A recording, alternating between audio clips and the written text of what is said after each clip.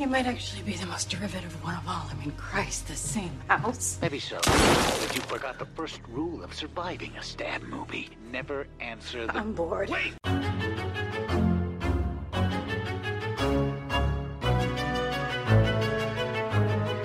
And welcome back to Horror Queers. We're talking white male midlife crises. We're talking Rick Baker prosthetics. And we're talking My Business Here is Pleasure, George. Does she look like the fuck of the decade or what? And I'm Joe. And I'm Trace, and we're talking asparagus. I did love that attention to detail because that would be harder to get out of suede shoes. Oh, God. Wait, the smell.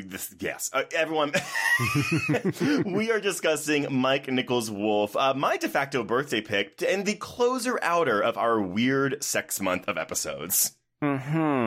Trace, shall I define for you what weird sex qualifies as? Because had I seen this film in advance, I would not have let you program this month. There is not enough weird sex in this movie, sir. I'm sorry, the mere concept of Jack Nicholson fucking Michelle Pfeiffer is weird enough for me. Ageist and rude. But also true, because they have no chemistry, even though she is great in this movie. Yeah, they have no... I would actually... Okay, so full stop. I actually do really like this movie. I saw it for the first time last year. Wild. I think this might be my Hellraiser bloodline, where I'm like... Oh my God, sir. Hear me out, because this movie is a mess. There are so many weird... I'm just going to read it. So I saw this for the first time last year. My friend brought it over, and he was like, I don't know if you're going to like it. It's kind of weird. And I was like, yeah, sure, whatever. And you were like, that is my bread and butter. Yeah. But so my 4-star Letterboxd review from last May goes as follows. There are so many bizarre choices, both in front of and behind the camera. I honestly don't know how this got made and would have killed to have been at the pitch meeting for this film. I'd be inclined to say it was camp if I had any idea what the intention was behind any single decision made during this production. I kind of loved it. Question mark? The question mark is the important part. Okay, no, but I can see what you mean when you... I personally was offended when you said it might be your Hellraiser bloodline, but now that you've elaborated on it a little, I do get it. Yeah, because this film is a hot mess, but there's also a bunch of things to like about it, but maybe even more questions about what and how and why. Well, Joe, this was your first time watching this, and you know, I had done that thing I do where I build it up for you and probably curbed your expectations a certain way. What were your thoughts on Wolf as a first-time watch? No, I wanted this to be a little wackier, if we're being honest. Like, I knew about the infamous scene where Jack Nicholson pees on James Spader's shoes, yes.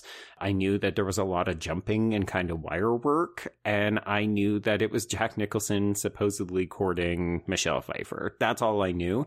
And it's all of that and a bunch of random political intrigue. It actually reminded me a little bit of the Demi Moore, Michael Douglas, Michael Crichton adaptation, Disclosure, where I was just like, are we doing office intrigue bullshit in this movie? And the answer is yes. I mean, this is a Mike Nichols directed film. And this is such a weird... It's a bad fit for him. It makes no sense at all. It makes no sense. And everyone, I mean, if you don't know who Mike Nichols is, Who's Afraid of Virginia Woolf, The Graduate, Silkwood, Working Girl, then he does this, The Birdcage, and Primary Colors, and one of our favorite films, Closer. Yeah, I mean, it's not as though he's lacking in diversity in his portfolio, but this is like a romantic horror film, and that's not part of his usual wheelhouse. Would we call this romantic? I have seen it described as such. I personally myself would not do so. You know, I do think there's some eroticism in this. If only... Yeah.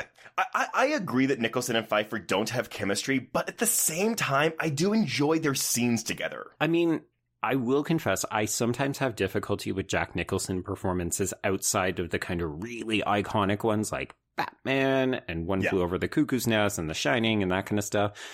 I often just find Jack Nicholson plays himself, and I feel that is very much the case here, where he's playing older white gentleman who is somehow dangerously sexy to women and just gets away with everything. I agree with you. And the thing is, I actually do think that Nicholson is miscast in this movie because this character is meant to be like a sad sack little guy who connects with his id after being bitten by a wolf. And unfortunately, there's not a lot of distinction in his performance from as he's going through these motions. I mean, we see it in his character's actions, but that's a screenplay thing, not a Nicholson's performance thing.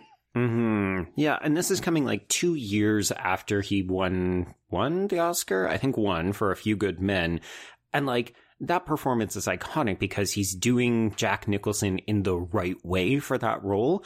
And you can see it a little bit here when he goes wolfy, but even that, it still feels like he's afraid to fully commit to the bit. Like, he looks like he's maybe having fun in some of this in a cheeky kind of sly way, but overall, like, when you see what James Spader does in the role, you're just like, oh, that's what we needed. We needed all of that. Well, I'm sorry to tell you, he was not having fun in this role, but it's not because of the film itself. And gentle correction, so he was nominated for A Few Good Men, but his 3 Academy Awards are for One Flew Over the Cuckoo's Nest, right?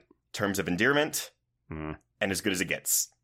Oh, right. Yeah. Okay. Yeah. I knew he had been nominated. We'll put it that way. I mean, he's won 3 awards. It's like throwing nails at like a... Nope, I don't know what metaphor I'm trying to do. Just throwing darts into the way. Throwing nails. Just that's the metaphor.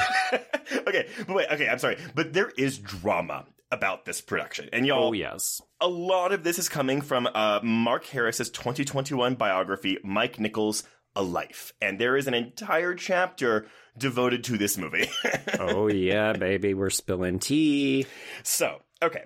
Mike Nichols had spent the better part of a year hoarding projects that could serve as the final fireworks display of his abilities when he revealed them en masse in early 1993 to, I don't know who he revealed them to, but I guess... Oh my God, what is he doing? A Disney upfront presentation? Kind of. I guess he's like, oh, look, I'm going to do like, here's my career for the next like 10 years. Here's 6 projects. And this will be the final act for me. So yay.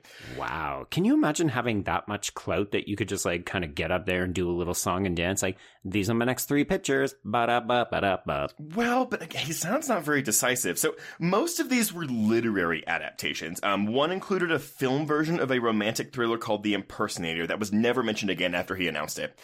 He produced The Remains of the Day, which would be released at the end of 1993. Okay. And then there were 3 others. So he had Robert Harris's What If the Nazis Had Won World War II suspense novel Fatherland. That eventually became an HBO miniseries in 1994. He had Scott Smith's A Simple Plan. Oh, I actually could see that. I could too, but that would of course go on to be directed by Sam Raimi in 1998. Excellent film if people have not seen it. Oh, it's so fucking fantastic. Yes, read the book too. The book is even better. But Scott Smith? Always. Yes, always. The Ruins, of course. The other one was Cormac McCarthy's All the Pretty Horses, which of course Billy Bob Thornton would direct in 2000. So he would develop all 3 of those and then walk away. Classic Nichols. The 6th film on his list was the only one he'd actually direct, and he'd already been working on it for 2 years. And this was Wolf. The Virginia Woolf one. Yes, oh my God. I didn't even... He's got Who's Afraid of Virginia Woolf and he's got Wolf. Oh, see, those should have been the bookends of his career. Right?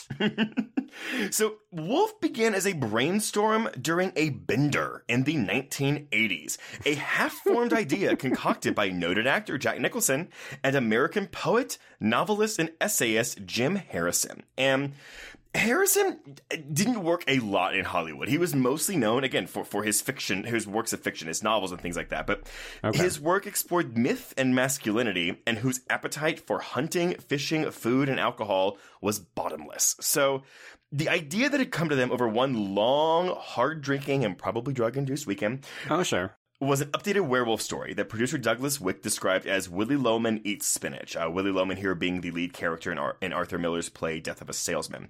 Right. But it was to be about a sad sack, tamed and beaten down by the modern world whose transformation gives him access to the primal male energy he has long suppressed. And... My God, talk about outdated fucking premises. Like, you would never be able to get this movie made nowadays because, I'm sorry, we're going to make a movie about a sad white dude. But, okay, you can see it. I think that's still kind of in here. Oh, it's 100% in there. But Nicholson's performance doesn't lend itself to that. No, it almost doesn't even make sense when characters keep saying, you know, like, oh, we're so excited, you're finally going to get ballsy and stuff. And it's like, oh, is that what oh, he's meant to be meek. Oh, he's meant to be quiet. Oh, he's meant to be trampled on.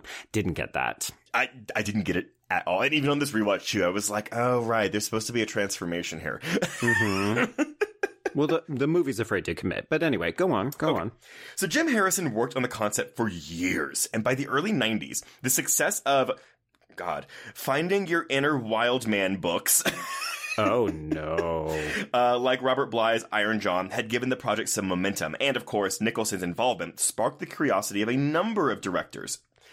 So, issue number 1. Harrison was not a natural screenwriter and could never crack the plot. He had the general idea of a civilized guy connecting with his id, but could not get beyond that, which was a huge issue for Mike Nichols. And that's kind of me where I'm kind of like, Nichols clearly wanted to do this movie a lot. Mm-hmm. That's why it's like it's the only one of these 6 films he fucking did. Right. But he really failed to grasp the material. Yeah, I mean, like, you want to get the project off the ground, but even the person whose idea it is can't seem to break the formula. Well, so that's the thing. So Nichols knew that this idea would have to combine the high stakes and high concept of a genre film with something a bit more idiosyncratic. But he and Harrison were oil and water and could never agree on anything. Right. But he was torn. Oh, this is why he wanted to do it. I'm sorry. He was torn because he loved Jack Nicholson. He and Jack Nicholson had worked together and collaborated many times ever since 1971's Carnal Knowledge. And they had a pretty, really good collaborative relationship. But we will get back to that in a second. Right. Everybody had a good working relationship until this movie. Pretty much. But he loved Nicholson. He was like, hey, but this film could be a giant commercial enterprise. But his issue was he felt no connection to the heart of the film. I'm sorry, that sounds like a problem. It does. And in his words, a movie's artistic success depends on the metaphor that is the central engine. If the audience knows why they're there, you can soar. If you don't, no amount of cleverness with the camera or talent on the part of the actors could lift it. He also thought that werewolves were a lousy metaphor because they're not a metaphor for anything that happens to people. Sir, question from the back of the room. What the fuck you talking about? So again, I'm kind of like, okay, so I think he's only here for Nicholson, really. It sounds like it, yeah. And the potential for big success because he understands werewolves have commercial appeal, kind of. I mean, but I was like, maybe you weren't the best person to direct this movie. So clearly, yes. Producer Douglas Wick, though, kept bringing up AIDS as a good metaphor for the film during a lot of these production meetings, by the way. Sweet Jesus. I did see that. And I'll admit, I kept an eye out for it, and I don't see it. The only thing that's there, and it's slight, you have to reach for, is that he bites Stuart, and Stuart gets infected. Yeah. But it also, the movie presents it as not that bad of a thing. Like, it almost presents it as a good thing to be bitten and become wolfy. Kind of, because the Magic Indian Man says, "Oh Jesus, you're only the wolf is only evil if the human that it possesses is evil," and so that's the whole thing. So it's I guess it's good for you, but yeah, whatever. But you have to not be evil on the inside, right? And Stuart is evil, clearly. Yes, clearly. He tries to rape Laura in the final act. So, oh my, I have so many thoughts about that sexual assault, doggy style. Like it's almost tacky. It's tacky and lewd and very confronting. Oh, yeah. Actually, I think that's one of the few scenes that shot pretty well is her sexual assault scene. Congratulations, Mike Nichols. So, to keep Nichols on board, because by this point he was like, I don't know if I can do this, man, Douglas Wick brought in Wesley Strick, an experienced, adaptable screenwriter who had recently written Martin Scorsese's remake of Cape Fear, but of course, as you and I know, Joe, he would go on to have a hand in the remake of A Nightmare on Elm Street. Well, 1 out of 2 ain't bad. Strick found Harrison's draft exceedingly dense and impenetrable. Harrison later said that it would have resulted in a 3-hour movie with blood coming off the fucking walls, with Nichols even telling him, please give me some scenes that I can direct.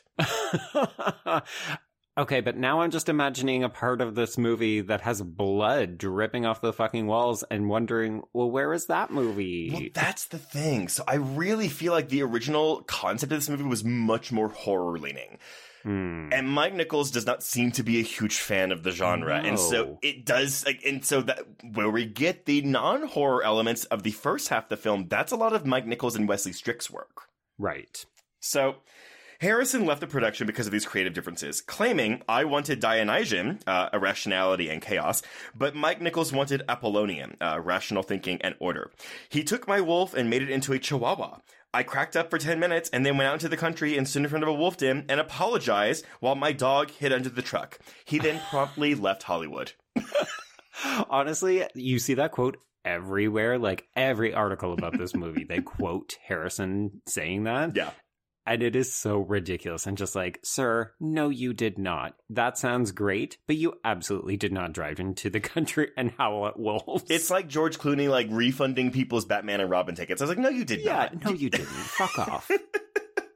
Stop it. So Strick worked on the screenplay for months, changing Will's profession from, Will being, of course, Jack Nicholson's character, from white shoe lawyer to mild-mannered literary editor, but he still struggled to find Wolf's deeper meaning, if any existed. Is it about AIDS? Or is it the death of God? Was being a werewolf a stand-in for a politically incorrect thought? For rape fantasies? For unacceptable impulses? He couldn't know. Where is God? Etc. Homicide's much better.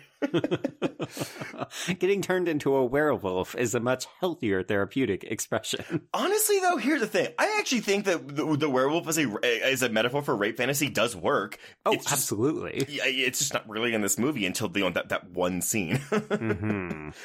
So several drafts later, the script had progressed.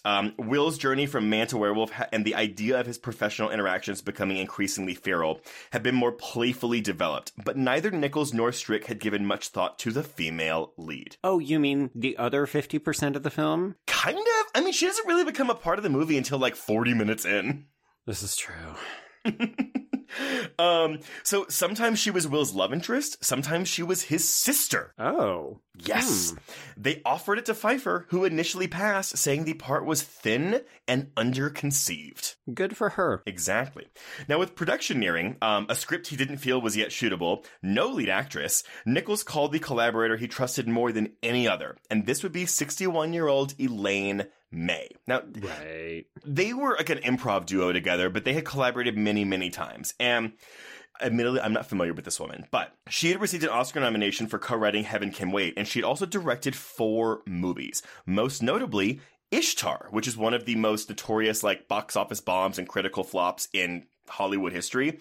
Nice. I think the budget of that movie was $55 million in like the 70s or 80s, and it made $14 million. Ooh, boy. Ooh. Yes. That movie ended her career behind the camera. However, she is also Hollywood's most valuable invisible woman, a stealth rewriter whose reputation in the industry was unrivaled.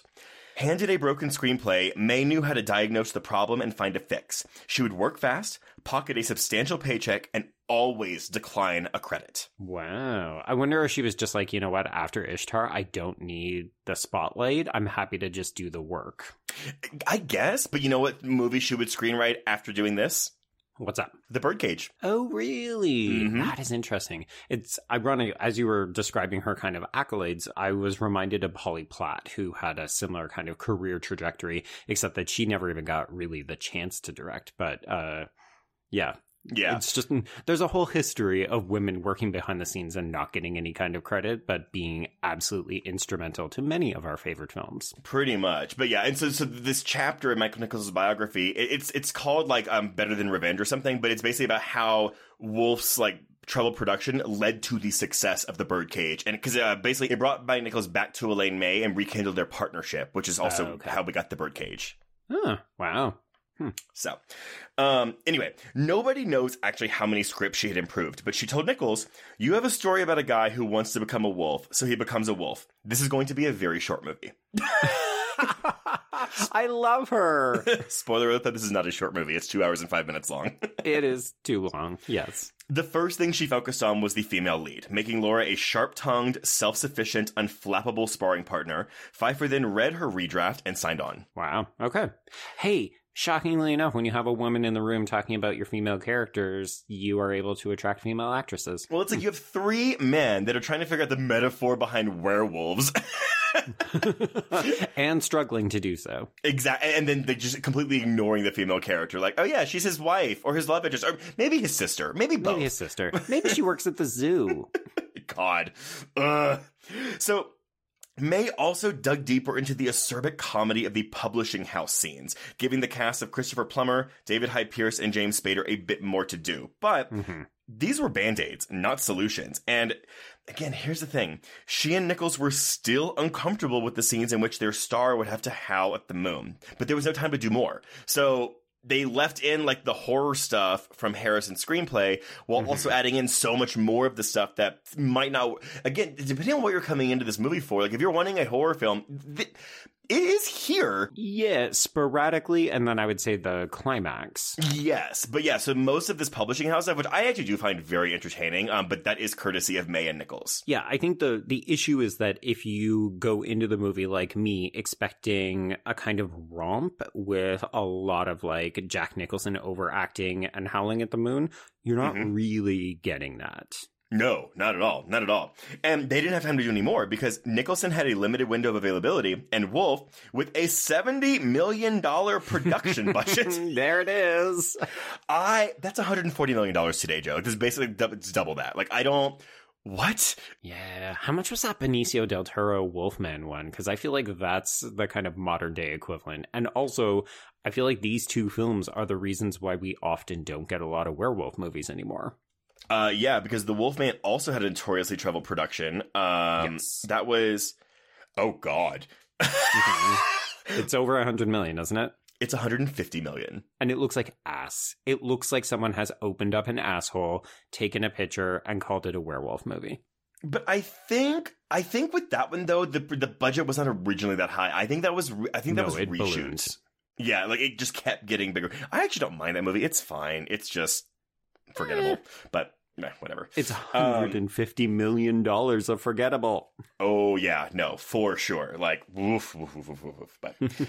But yeah, they also had to do shoots in Vermont, New York, and Los Angeles. So they had to start by March of '93 in order to make a Christmas release date. Spoiler alert: it would not make that Christmas release date. Which is interesting because I do imagine this movie could have played decently over Christmas. When if it opened soft, it might have had legs. Because you're also appealing to women who maybe have a little bit of free time after Christmas in between New Year's, which is like the sweet spot for box office. But I'm also thinking, like, I don't know, we're 1993 audiences like looking at this being like Michelle Pfeiffer and Jack Nicholson. That's a weird pairing. I don't know. I feel like I remember thinking it was an unusual combination, but then I was like, oh, but maybe we're doing like May-December stuff. Like maybe that's the whole point. I mean, I do think it's interesting that we have the villain of 1989's Batman and the villain of 1992's Batman Returns in a romantic horror drama comedy thing. Yeah, which I don't think they really lean on at all. Like, they don't acknowledge it. No, not really. But anyway, so Sam Osteen, the film's editor, was annoyed at Nichols and would not edit another one of his films after Wolf, despite having edited many of his films before this.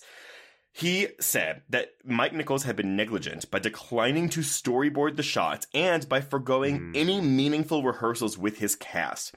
He says Nichols was not well prepared, often making things up on the fly, but this is because the working relationship between Nichols and Nicholson was very, very collaborative. Usually in their previous works together, they would generate ideas on the spot and it would work out fine. So I think Nichols thought that was going to be the case here. Unfortunately, on Wolf, he instead faced a Jack Nicholson who seemed surly, distracted, and unhappy to be there. On top of shooting 17-hour workdays with long bouts in the makeup chair, he was also in the middle of a split with his girlfriend, Rebecca Broussard, with whom he had 2 children under the age of 3 at the time. So he would often arrive to set in a foul temper and stay that way. Oh, yeah, that's going to be challenging to work with. Yep. Pfeiffer agrees. Pfeiffer would be waiting on set for Nicholson to show up and was often ignored by Mike Nichols because Nicholson consumed so much of his time. And despite their previously friendly collaborations, Nichols was intimidated by Nicholson's moods. This was no longer the friend and collaborator he once knew. Ugh. All right. Well, so we didn't have a great idea, maybe the wrong director for the wrong material, and now we've got a souring relationship on set. Yep. The shoot also took longer than expected, with the December release date giving way to March and then to June. And an awareness that the film was in trouble pervaded the set. Christopher Plummer says that everyone knew. Everyone knew something was going on. But he was thankful, and everyone else was thankful, because Mike Nichols never made it an issue during filming. So even though they could tell shit was going on, Nichols was never letting it affect his day, where he was like, oh my god, y'all, the shoot's fucked up. The ship is going down. We've hit the iceberg. We're fucked. Exactly. Unfortunately, post-production didn't go well either. Nichols had made a picture posed uneasily between sophisticated satire and horror, one that needed a lot of work. They did a preview in Dallas where the film got some bad laughs, so they trimmed some of the Wolfman stuff that was playing funny. Ennio Morricone's score seemed to tell people that Jack's character was having a dream, whereas they wanted it to be scary. I didn't realize when I first watched this that Morricone did the score. So listening to it again when I rewatched this, I was like, this isn't a very memorable score. Oh, it's interesting that you say that, because I definitely took notice of it, but only in particular spots, because it seemed a little confused. There's weird, sexy jazz mixing with orchestral in the climax of this movie. And I was like, what message are we sending right now? But that's why, I know we don't have a ton of homoeroticism between Spader and Nicholson in this movie, but the saxophone during their climactic fight. Yeah, exactly. I was like, are we trying to suggest some softcore fucking here? Because this is giving me late night Cinemax vibes. I 100% agree with you. Yes, yes, yes. They did 2 days of reshoot. So that's y'all, there are rumors about this movie. The release date was pushed back 8 months because they had to reshoot the entire ending of this film. That does not seem to be the case in what I have found. And Joe, I think you found something on Reddit too, where they were basically they added a couple of things, but these are all, these 2 days of reshoots were a bunch of little things to re-steer the film. But it wasn't we're reshooting the ending of the film. Yeah, I've got a thought on maybe what might be a reshoot, but it could just be me taking notice of a particular hair and costume change. But yeah, you'll find the 6 to 8 month delay everywhere you look, but nobody can actually tell you what the changes were, except it'll reference, they added in one shot of Jack Nicholson jumping up over the horse gate, and you're like, well, that doesn't delay a movie 8 months. Not at all. Not at all. And even in this book, all I got is everyone was worried about the ending. And after trying several alternatives, now, does that mean they shot a bunch of alternatives? Right. Maybe? I don't know. But they settled on the one we have, in which Will reveals himself as a werewolf and Laura consents to join him in his new life, which I'm not going to lie, though, I do like that ending. I just wish we had more of Michelle Pfeiffer in wolf mode. Yeah. I mean, there's definitely a misunderstanding still about how best to use Michelle Pfeiffer's Laura in this film. But I think that's also maybe the gay in us, where we're just like, Michelle Pfeiffer looks fucking amazing in this movie. She's killing all of her scenes. I just wish there was more of her. Well, and yeah, I guess I was gonna say, is Mike Nichols gay, but he's not. He's not. No. Yeah, we needed a gay on this movie. Somebody. I mean, David Hyde Pierce can't is do right the whole there. Production himself. I do want to point out that apparently during the reshoots, this was the first time that Nichols seemed to be in his element. But until that point, everything else had been very makeshift. So I guess after filming was done, he was just doing the reshoots. He was like, okay, cool. I'm here now, guys. Maybe he was relaxed because he's like, well, this has already gone completely off the rails, but I've accepted it. I'm fine now. I honestly think that's what it is, because there's another Plummer quote where he's like, I think you could tell that he just resigned himself to what this was and just said, it's a job. I'm coming in and doing my job. Yeah. I mean, you can do a lot in an edit, but at the same time, there's only so much you can work with if you don't have the footage. So, so here's the thing about the footage. So Nichols was by no stretch an action director. I mean, again, y'all heard me list off some of his filmography before this. These are more low-key films. Well, and when you watch this movie, the action is not particularly exciting. Exactly. So many of the shots of the werewolf scenes and the climactic fight sequence are presented in ultra slow motion, an indicator of how little usable footage editor Osteen had to work with in the editing room, adding to his frustration with Mr. Nichols. Shit. For its first half, Wolf plays as the movie Nichols wanted to make, an acidic look at the savagery that lurks within a profession as outwardly genteel as publishing, and about the need to become a predator in a predatory era. But it gives way to the movie that he had to make, an effects-driven thriller shot with little flair and a tired and unfocused star. Yeah. Although I don't know that we need to call Jack Nicholson tired because his performance is a little bit low-key. That seems mean. No, it's tired because he's literally tired on set, exhausted from this breakup. Look, I'm working 17-hour days. Yes, exactly. The film's June 1994 premiere also served as an AIDS fundraiser, which I thought was an interesting tidbit of information. I guess we're still trying to make that AIDS metaphor into this movie. There we go. Yeah. The film reached screens not long after movies like The Flintstones and City Slickers 2 were in theaters, and so most critics did give the film the benefit of the doubt for at least trying to do something adult in an increasingly infantilized movie season. Oh, so we were having this conversation back in 94. Interesting. Yep. Cyclical. So the film does open on June 17th, 1994. It opens in the number one spot with $17.9 million, but quickly drops. It goes on to gross $65 million domestically and $66 million internationally for a worldwide gross of $131 million. So I won't lie, it's higher than I thought it was going to make. Well, the $65 million domestic, that's the thing. So it does that. It didn't either threaten or improve Nichols' place in an ever more competitive industry. But the $65 million was enough to put it in the top 20 grossing films of 1994. There you go. Reviews were generally mixed, but not like it wasn't outright bad or good. We've got a 62% of Rotten Tomatoes with an average score of 5.9 out of 10. And Letterboxd users have given it a 5.8 out of 10. Yeah, you gave it a 4. I gave this... I'm somewhere between a 2.5 and a 3 because I feel like there's enough interesting parts to gently recommend this movie, but I do think it's a hot mess. And that's where my Bloodline comparison is coming in but the difference between these two things is that as we've talked about with Bloodline many times, that film is very ambitious. It is trying to do a lot. There isn't ambition here in this movie. It's just a hodgepodge of so many different things where I'm like, I don't know what this Frankenstein's monster of a movie is, but I'm fascinated by it. Yeah, it's definitely more of a curiosity as opposed to a, you must check this out. It's more like, as you said numerous times, how did this get made? How did this get made?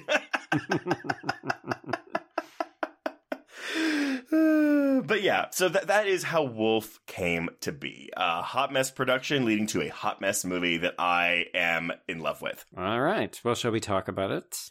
Let's talk about it. Okay.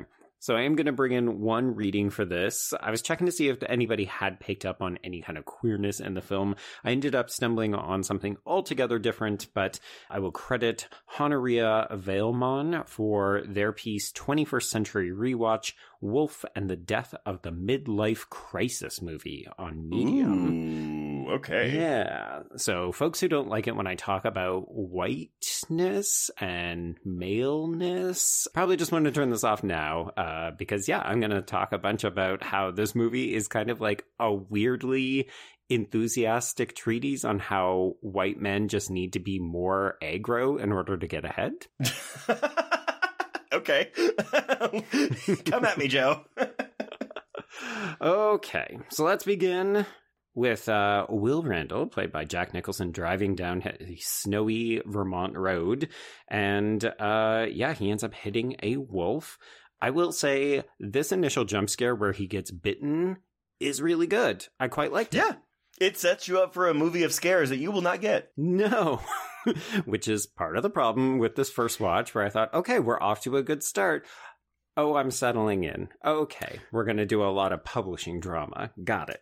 Yes. I'm assuming, because I know Rick Baker, it's so funny, right? Like, you're saying, oh, Nicholson spent so much time in the makeup chair. And I was like, I mean, he has some fur on his face. And he has some teeth. Like, honestly, Spader looks like he has more makeup on his face than Nicholson does at any point in this movie. 100%. But apparently Jack Nicholson is like he is extremely allergic to spirit gum, which is what you would usually use to apply some of these prosthetics. Spader does not have the issue, which is, I think, why his makeup looks a little bit better, whereas Jack Nicholson, they had to apply it by hand using something different. Oh, yeah. And Baker probably was like, ugh, come on. Well, apparently he tried it once because he wasn't entirely convinced that Jack Nicholson wasn't lying, and then he showed up with hives the next day. Oh, so he was telling the truth. I wonder what movie Jack Nicholson was working on, or what maybe it was because they used play for like beards too, on like stage plays.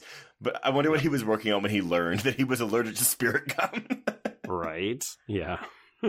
But I love the close-up shots of this wolf. The eye when it opens up and it starts looking at him. I think that's all really, really effective. Well, particularly because the eye, which is bright, bright, bright yellow, set across this very black kind of charcoaly wolf, right. It has a distinctively human look to it. So even when this wolf escapes into the woods and watches Jack Nicholson drive away, you very much get the impression, oh, that's a human. Like, this is a werewolf, even though we're not saying werewolf in this movie. Good Lord, we are not saying werewolf. Aggressively anti-werewolf. Demon wolf is what we're saying in this movie. I also think the timing of this release is fascinating because, 1992, we have Coppola's Dracula. This is the summer of 94. And then Kenneth Branagh's Frankenstein comes out in November of 94. So, we're getting these, Wolf is much more of a loose stretch for this. But, we're getting these kind of pseudo remakes of the Universal classic monsters, even though this is Columbia Pictures. But I think that's such a fascinating thing. This is, of course, the loosest adaptation of this material. But it's not unlike that original film in terms of pacing, at least. Although you could argue that maybe not, because The Wolfman is probably 72 minutes long. I was going to say, except for the runtime. Yeah. There's no publishing in The Wolfman. Yeah. Oh, have you forgotten about that complete subplot of the publishing house? Well, it was in there, but they cut it out, and that's why it's 72 minutes long. That's how we got down to the runtime. Got it. Okay, so Will ends up driving away. He goes home. We learn that he was there to get somebody to sign papers because, yes, he works in publishing at McLeish Publishing House. And the next day when he goes into the office, we learn that he's got a kind of posse. So he has an assistant, Mary, who is played by Eileen Atkins. And then he also has very excitable Roy, who is played by David Hyde Pierce. And these are kind of the people who support him. They build him up. And we learn almost immediately that they are extra supportive because he is quite possibly about to be fired. Yeah, they're like, oh yeah, if you leave, we're gonna quit too. But also, he is genuinely nice. He's like, don't fucking do that. You need your paycheck. So while I don't necessarily buy Jack Nicholson as a meek, sad sack character, I do buy him as being genuinely a nice person. He's a nice guy, yeah. And everything about this movie suggests that you have to be ruthless, you have to be conniving, you have to undermine your competitors in order to get ahead in this ruthless world of cutthroat publishing. That's the thing, because the whole Christopher Plummer is late in the film. He's like, "Oh, I wouldn't have fired you if I knew you were this ruthless." And I was like, "Oh, really? That's all it takes?" Yes. He makes so many employment decisions on the fly. He freely admits at one point, Alden, the Christopher Plummer character, he says, I don't really know publishing. And I'm just like, yeah, that's evident by the fact that you let people hound you into getting promotions. That is not the way it should work, sir. Oh yeah, honestly, the one of my actual issues with this movie that I do care about is that James Spader isn't enough of a presence. He is a slimy shithead from the get-go. Yeah, but he needs to be here. Yeah, he's for the middle chunk of this movie, he's gone, and it's no, we need this. We need him in this movie more. Yeah, we need the reminder of what Will is fighting against, or why he might be leaning into the wolfy evil side. But that's because we're so focused on just about his struggle with the transformation in general that it becomes more of a solo film for a good chunk of it. Yeah. We'll get there. So the other person on Will's side is author Maud Wiggins, who is played by Prunella Scales. And yeah, so they all say that they will leave the company if he ends up getting fired that night. And the boss, Raymond Alden, is doing it at this party at his house, which is very unorthodox. So it's kind of what Elon Musk did to his Twitter employees, where it was like, if you get an email on Friday afternoon, you're still with the company or you've been fired.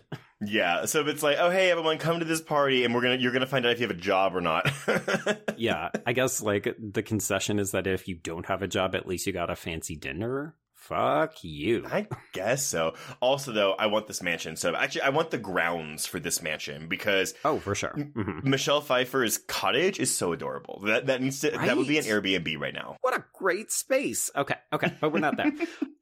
So I'm going to bring in Vailmon for the first time here, and part of the way that they look at Will as a character, or what this film is saying via the way that Will interacts with particularly female characters, is that he is kind of a dinosaur, but the film is on his side in his misogyny and his kind of antiquated backwards notions. Do you find him misogynistic? Well, follow along on the ride and I'll see if I can convince you. So Vailmon says one of the things that Will got into trouble for is saying no semi-literate 14-year-old would read Judith Krantz. And Judith Krantz is a real-life author. So this is actually a reference to real-life events.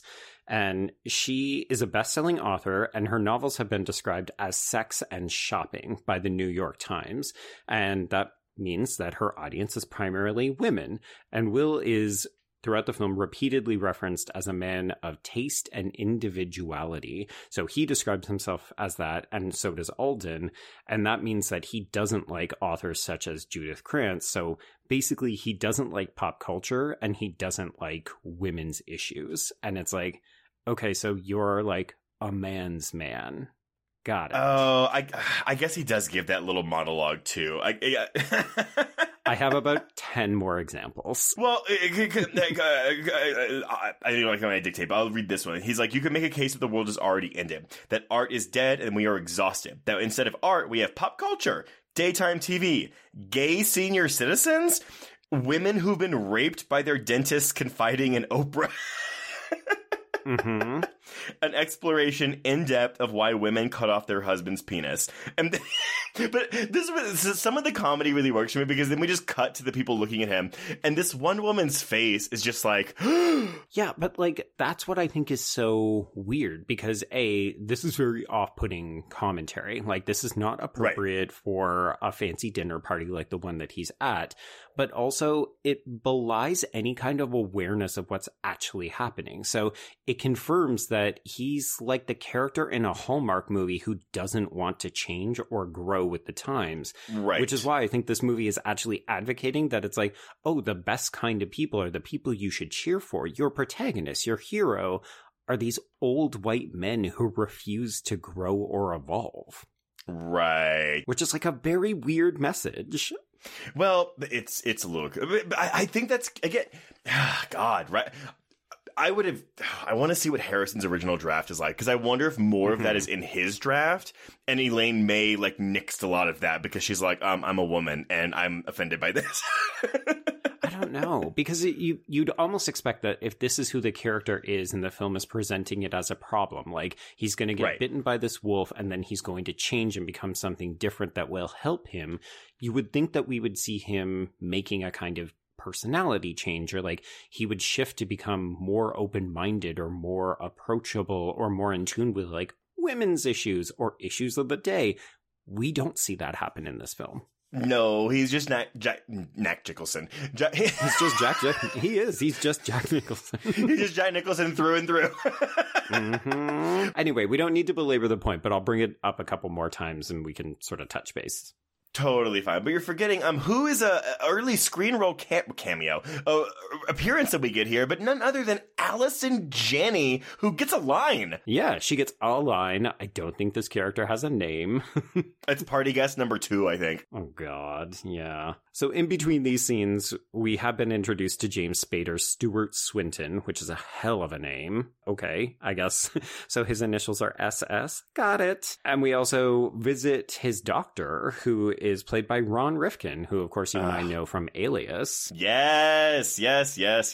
But this is, to me, like one of those moments where the comedy does work. So he gets a rabies shot from the doctor, and the doctor tells him about, like, oh, there's been a spate of animal bites that I've been treating over the last little while. And he mentions a friend who was bitten by a snake and got brain damage. And Will goes, oh, is he okay? And the doctor just goes, no, he has brain damage. And I was like, what is this kooky comedy? Like, I'm kind of here for this right now. But there's, again, not enough of it.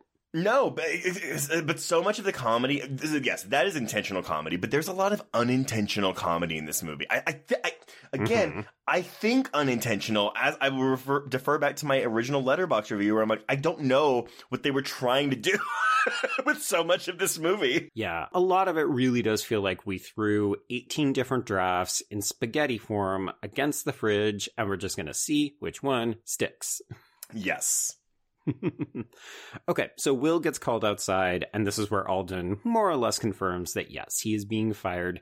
So it's kind of funny that he doesn't say it in those words. He just says, well, I think there's some really interesting work going on in Eastern Europe, so I think you might want to take an interest. Look at that. Eastern Europe. Yeah, like, do you think that this is a gentle nod to the kind of, like, origins of folklore of werewolves and that kind of stuff? That's what I was, because I mean, I know Transylvania is not real, but, like, Transylvania was, like, it was, like, generally speaking in Eastern Europe, right? Mm-hmm. Yeah, so that has to be my thought process too. But at the same time, it's also maybe a bit of a classist thing where it's like, oh yeah, because they refer to this as the job that no one would ever want because you're in Eastern Europe, which is a low class place to be. Yeah, I mean, this movie is absolutely making a class critique. It's a gentle one, but yeah. You know, Will is very rich because when his wife leaves him and he moves out of their stunning apartment, he moves into a hotel that he can afford to stay at indefinitely that has a view of Central Park. So, like, he's not hurting for money. Oh, his poor wife, man. Oh, my God. Charlotte. Okay, we'll get to her. Okay, so, yeah, he's more or less been fired. And Alden also more or less tells him that Stuart is the one who got his job because he, quote, nagged him day and night. Well, okay, so I guess this is the thing, right? Because, like, Jack Nicholson does not give off meek in this movie. However, no. In the scene when he confronts Stuart, instead of just being like, dude, this guy fucking told me that you nagged him for this job. Why are you lying in my face? He doesn't say any of those things. So again, this is the script doing the work, but it is completely opposite from whatever Jack Nicholson's demeanor is in this film. Well, and James Spader is playing it very cagey. So every interaction that we have with Stuart early in the film is him being like, oh, I'm really sorry for you. If you don't want me to take it, just tell me. Yes. You know, I'll totally do it. So he's gaslighting Will to the umpteenth degree. But yeah, you're right. Like, Will just kind of goes, huh, and then leaves every time. He's like, I'm not the person that can tell you to do this, or he's like, it's ethically wrong, or he says something along those lines. I'm like, dude, just tell him that you know he stole your job. Yeah, this is the closest we get to meekness. He's afraid to confront or introduce conflict with anybody who disagrees with him. Yeah, pretty much. So we do have a moment where we have a horse who gets very startled because of Will, and he ends up having a panic attack. This is where we're introduced to Laura Alden, played by Michelle Pfeiffer, and she offers him her drink, which he consumes entirely, and then he gets up and falls onto her boobs because he's still unsteady.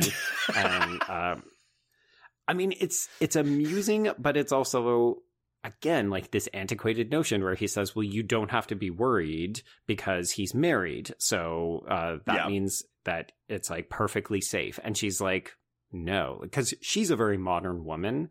And she very clearly understands married men can make passes at women. Like, it happens all the time.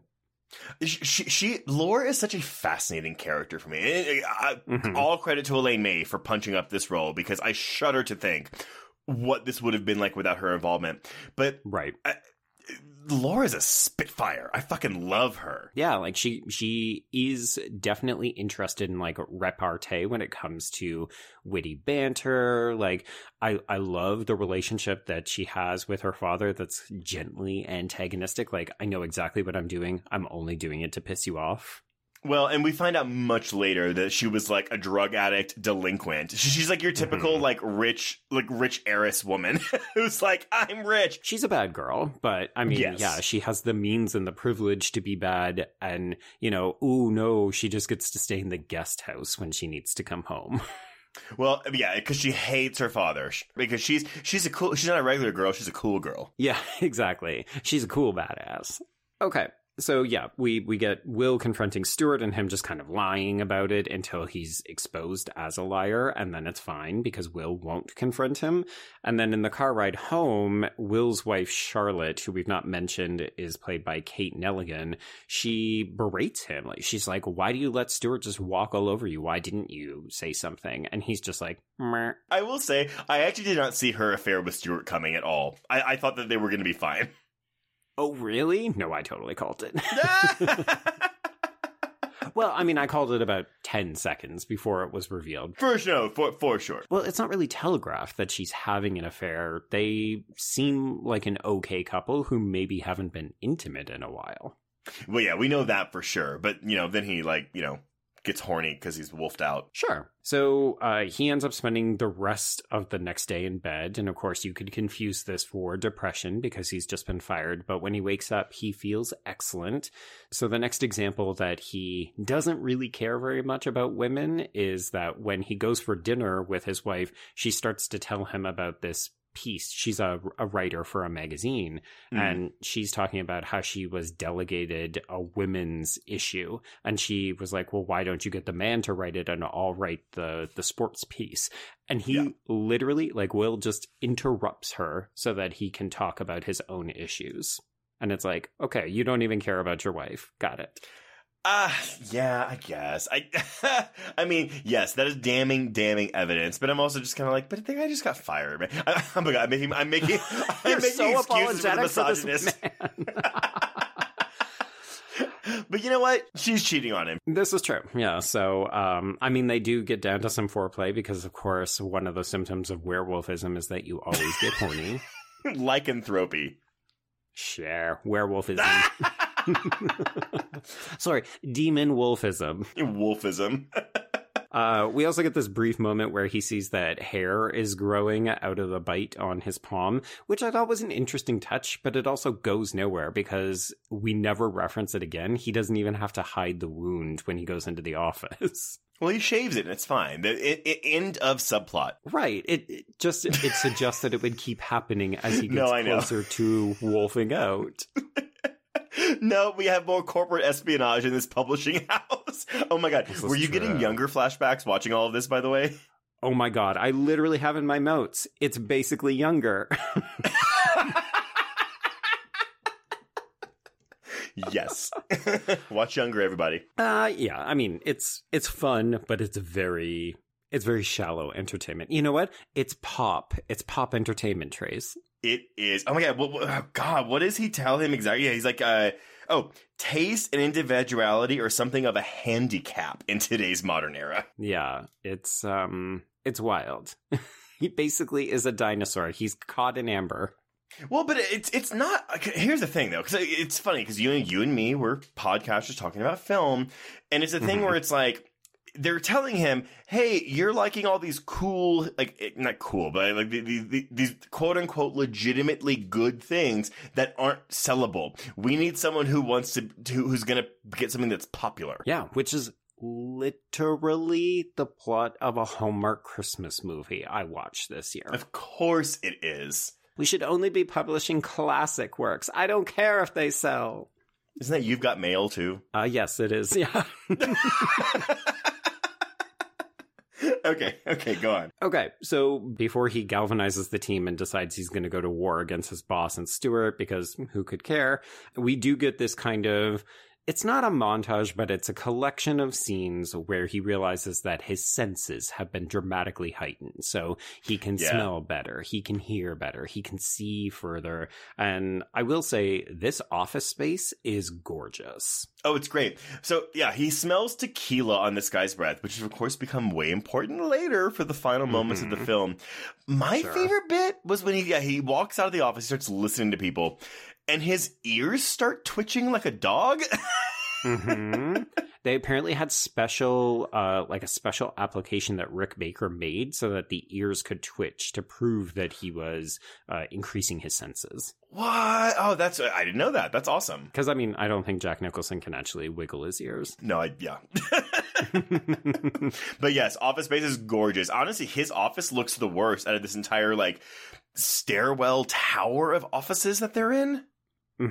It's very tiny, which is perhaps telling about his lowly position until he gets this massive raise and so on. Yeah. Okay, so in this section, he also asks Gary, who is the person who has tequila on his breath, played by Stuart J. Zully. He asks him to find him an expert on animal possession, and this is revealed to be Dr. Vijay Alize. Who we'll meet for one scene in our magical Indian character scene.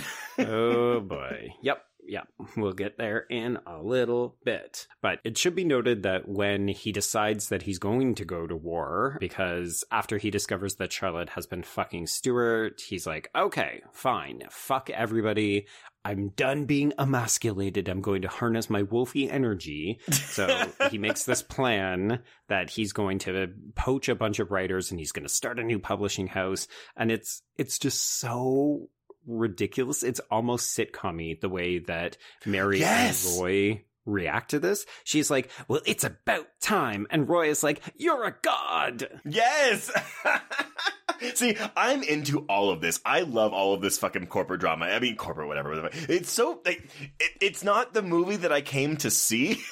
But I still really, really like it. I'm like, yes, man, get them. Get Stuart.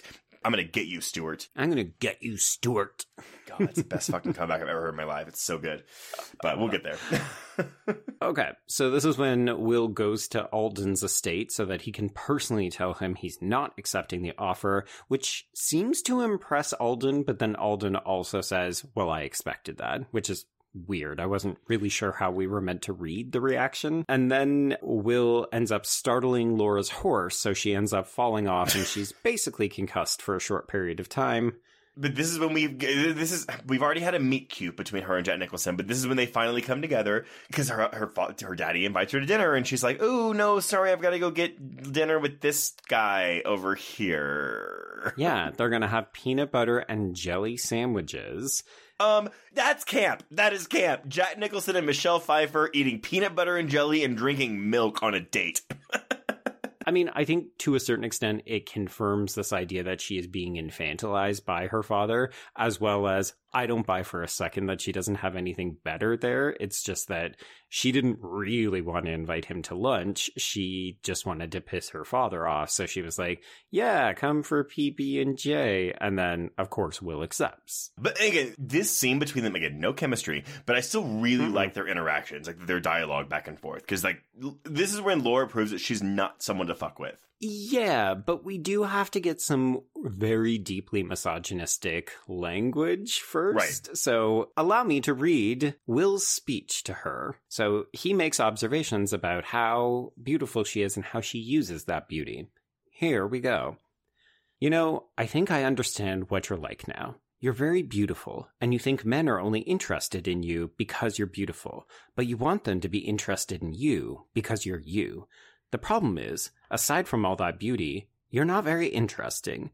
You're rude, you're hostile, you're sullen, you're withdrawn. I know you want someone to look past all of that at the real person underneath, but the only reason anyone would bother to look past all that is because you're beautiful. Ironic, isn't it? In an odd way, you're your own problem. Okay, so I'm not even going to push back at that and against the misogyny, but I also think that's more of a statement on how society views women at the time, more so than how Will views women. I think it's both. Okay, yes, it can be both. if only because he has a pattern of behavior where he really just does not care about women for the most part.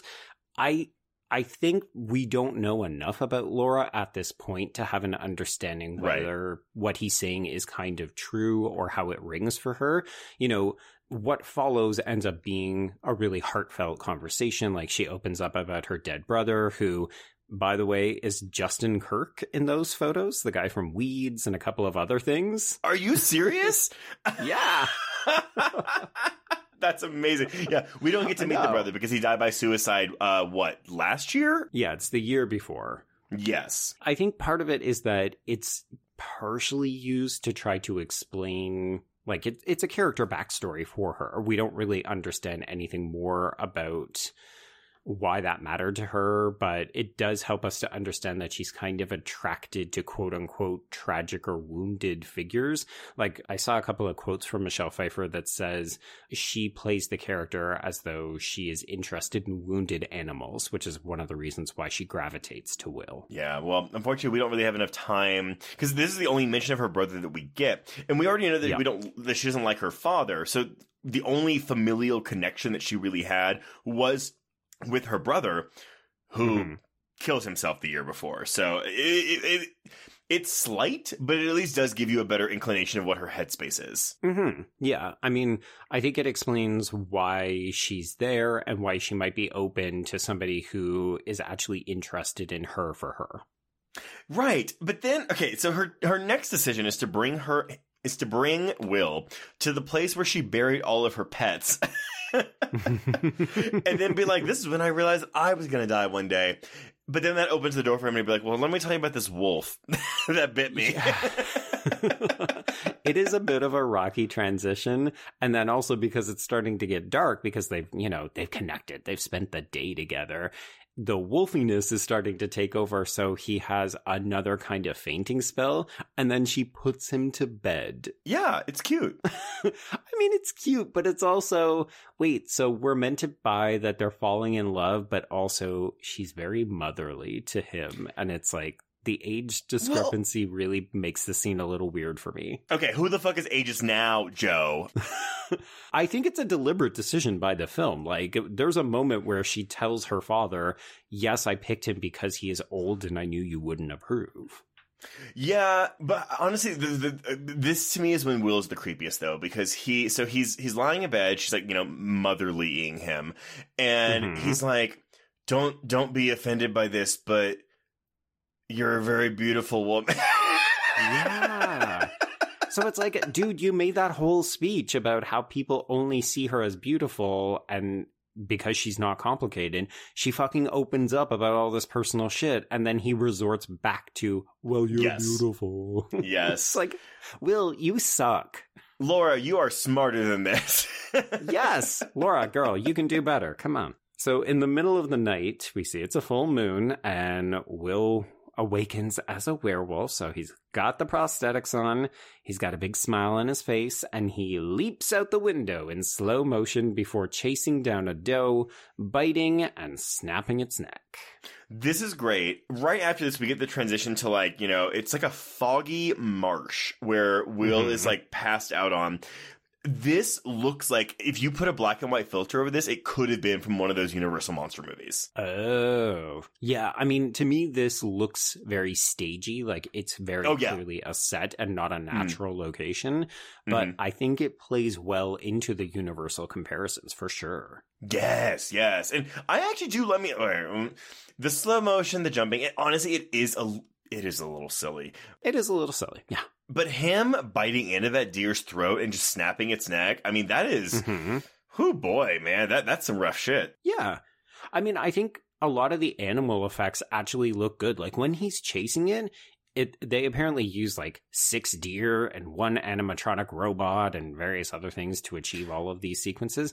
But apart from the egregious slow motion, which Nichols relies on way too heavily in this movie, there is something compelling about him chasing down a doe and killing it. There's a single shot, because normally this, I'm like, okay, they got a real deer, they're shooting the deer, and they're going to reverse shot between the deer and Nicholson.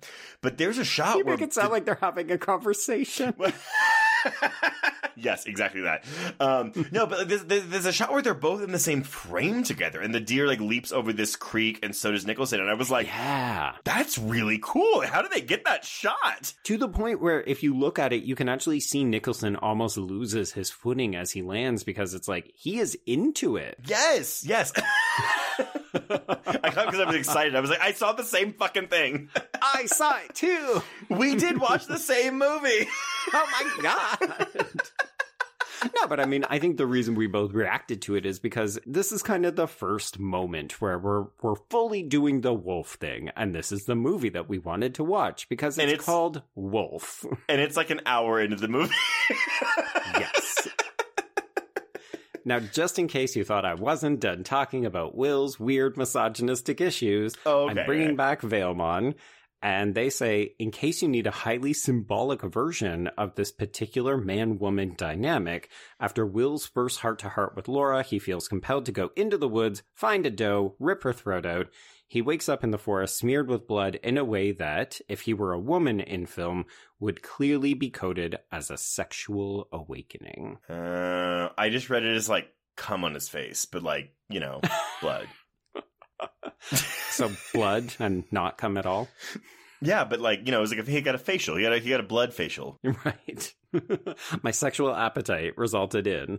I'm reaching a little bit, but a little bit. I will admit that just for this brief moment. God. So in the morning he wakes up and yes, he is covered in blood and he's by this stream with this body and he does not even try to explain himself. He just washes his face in the creek, gets in that car and drives the fuck away. But it's this that where he's like, all right, I got a plan for my corporate espionage. I'm going to win my job back, motherfucker. Yeah, so he stops by the doctor quickly. The doctor says, I want to run tests. And Will and the movie both say, fuck you, we're done with this subplot. So, yes, he goes into work, and this is where Alden and his lawyer are now threatening that, you know, this isn't going to work. Your grand plans, we know what you're doing. And Will says, well, it doesn't matter if it works. All I have to do is damage the business's reputation badly enough. And then Alden caves. Then and there, he decides to give him his job back with more money and more power. It's the ease with which this happens is remarkable. I was like, dude, you're not even being that ruthless. You're just like, no. You're just saying a few things. You're basically making mildly inflammatory remarks, making vague threats. And apparently Alden is so out of his depth in the publishing world that he has to take this seriously. Even though his lawyer is literally saying, no, don't do this. No, we're going to do it. We're going to do it. We're going to do it. Give him whatever the fuck he wants. Stuart who? Because Will is a fucking man now, Trace. Okay, so he may also be turning into a wolf, so he does decide to keep his date with Dr. Alizaeus, who is played by Puri in a lot of makeup, apparently, to age him about 20 years. I thought that, okay, so Joe, I literally first thought, I was like, is this a white guy in Indian makeup? Because the makeup was so heavy. It is very heavy. Thankfully, I looked it up. But yeah, he is an actual Indian actor. But the moment in this scene where I was like, why is this in here? Is when he asks for honey. And then he's like, oh, I have no honey. Yeah. And I was like, well, this is like 30 seconds of screen time that we could just cut out of this movie. I mean, if you want my extreme reach, everything that Dr. Alizaeus is saying, you know, he basically offers a bunch of insight, even though he clarifies he's not the right person to be administering this because he's not a shaman. He's more on the research side of it. But he does offer Will a bunch of like rules that he should abide by and like, how is this wolf thing happening? But he also very clearly says that he is part of a dying tribe and he himself is dying. And in exchange for this information, he would like a bite so that he may live, which Will says no to because Will also does not care about indigenous issues. But the honey thing, I was like, oh, is that just a further symbol of like, well, I've got this thing, but it's dying out.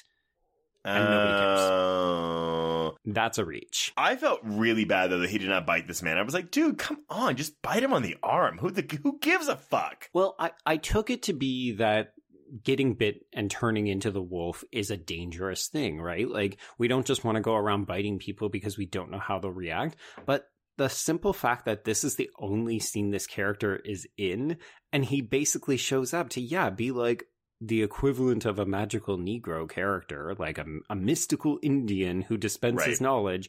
One scene makes a request, denied, goodbye, out of this movie. Out of the movie.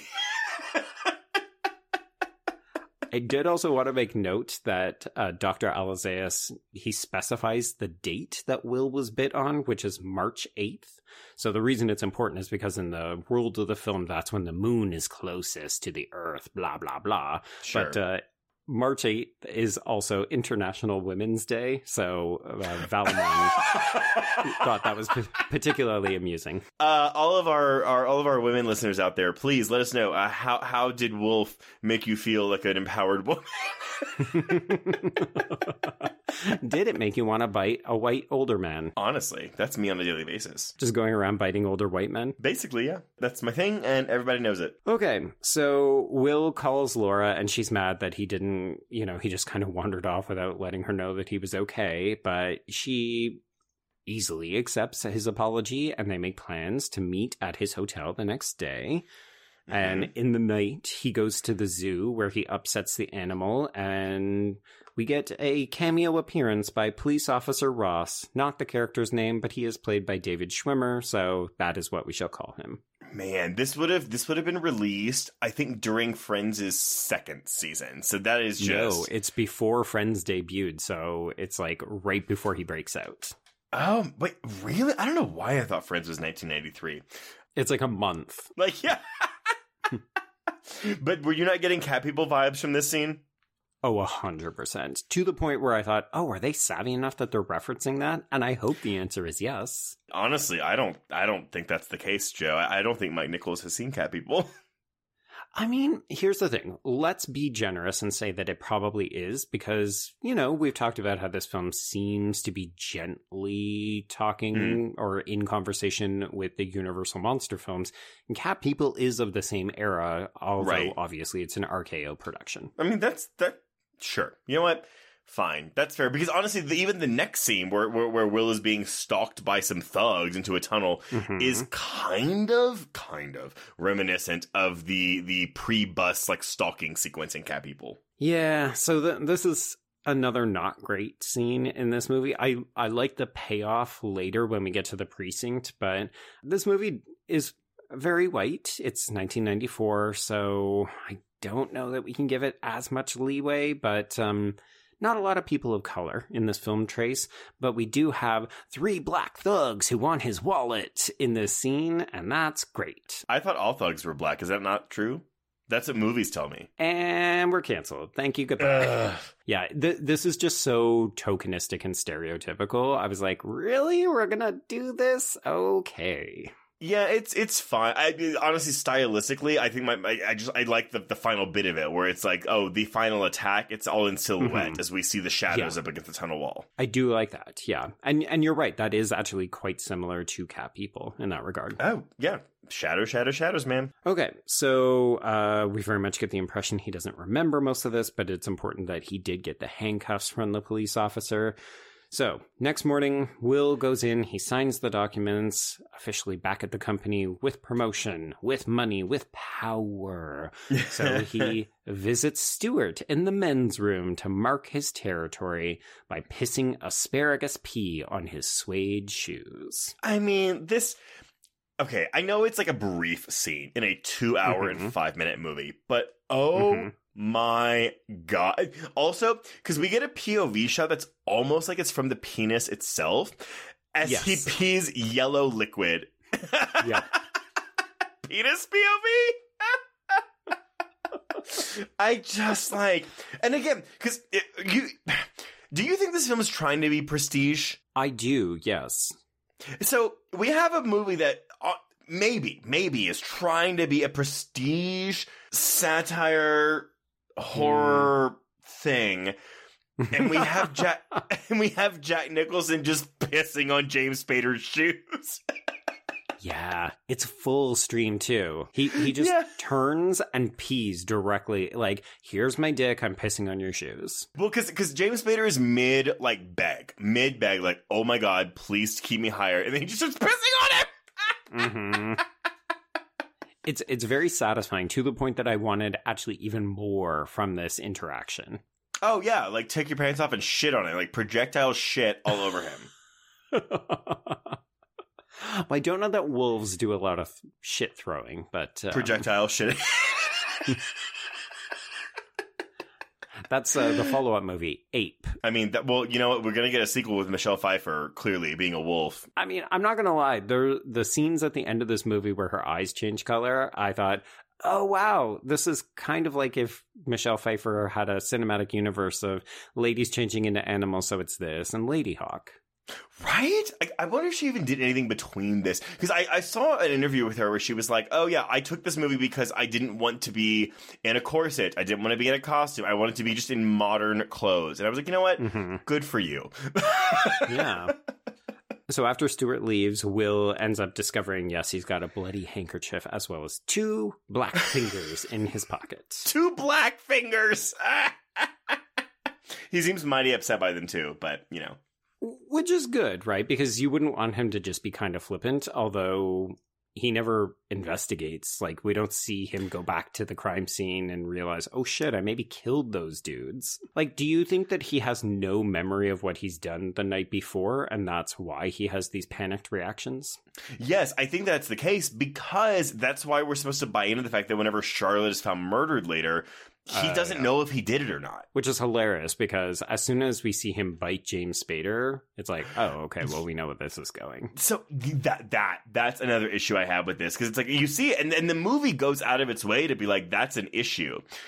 But then we don't address it again for, I want to say, another hour of the film. Yeah, no, I thought the film actively wanted us to forget. Like, we might question, ooh, did Jack Nicholson actually kill his wife? Ooh, I was like, no, you showed us the bite earlier. I think that's the case. And it's almost, I don't play it as a mystery, or don't show us the bite and then do a flashback later to be like, oh, like here's the scene, but like in full, where you get to see what actually happened where he bites him. Yeah, it's that is, I want to say lazy screenwriting, but 3 or 4 people worked on this screenplay, so they just missed it. I don't know. I think they thought it was clever and like it would be for savvy viewers, maybe for genre viewers who would know what the implication was. But by not referencing it, seemed like they wanted it to be a reveal later. Like, you forgot about this, but now we're bringing it back. You're 100% right. Like, the movie, I don't think it's even that the movie wants us to forget about it. I think the movie thinks that we forgot about it. And any moderately savvy viewer will be like, well, James Spader's going to be a wolf. Yeah, exactly. So Will makes his way back to the hotel. He is confronted in the lobby by Charlotte, who pleads with him that she has made a mistake and that it didn't actually mean anything when she fucked Stuart and possibly helped him to plan his takeover and get Will fired. I was just unclear. Like, I'm sorry, Charlotte. I feel nothing for you.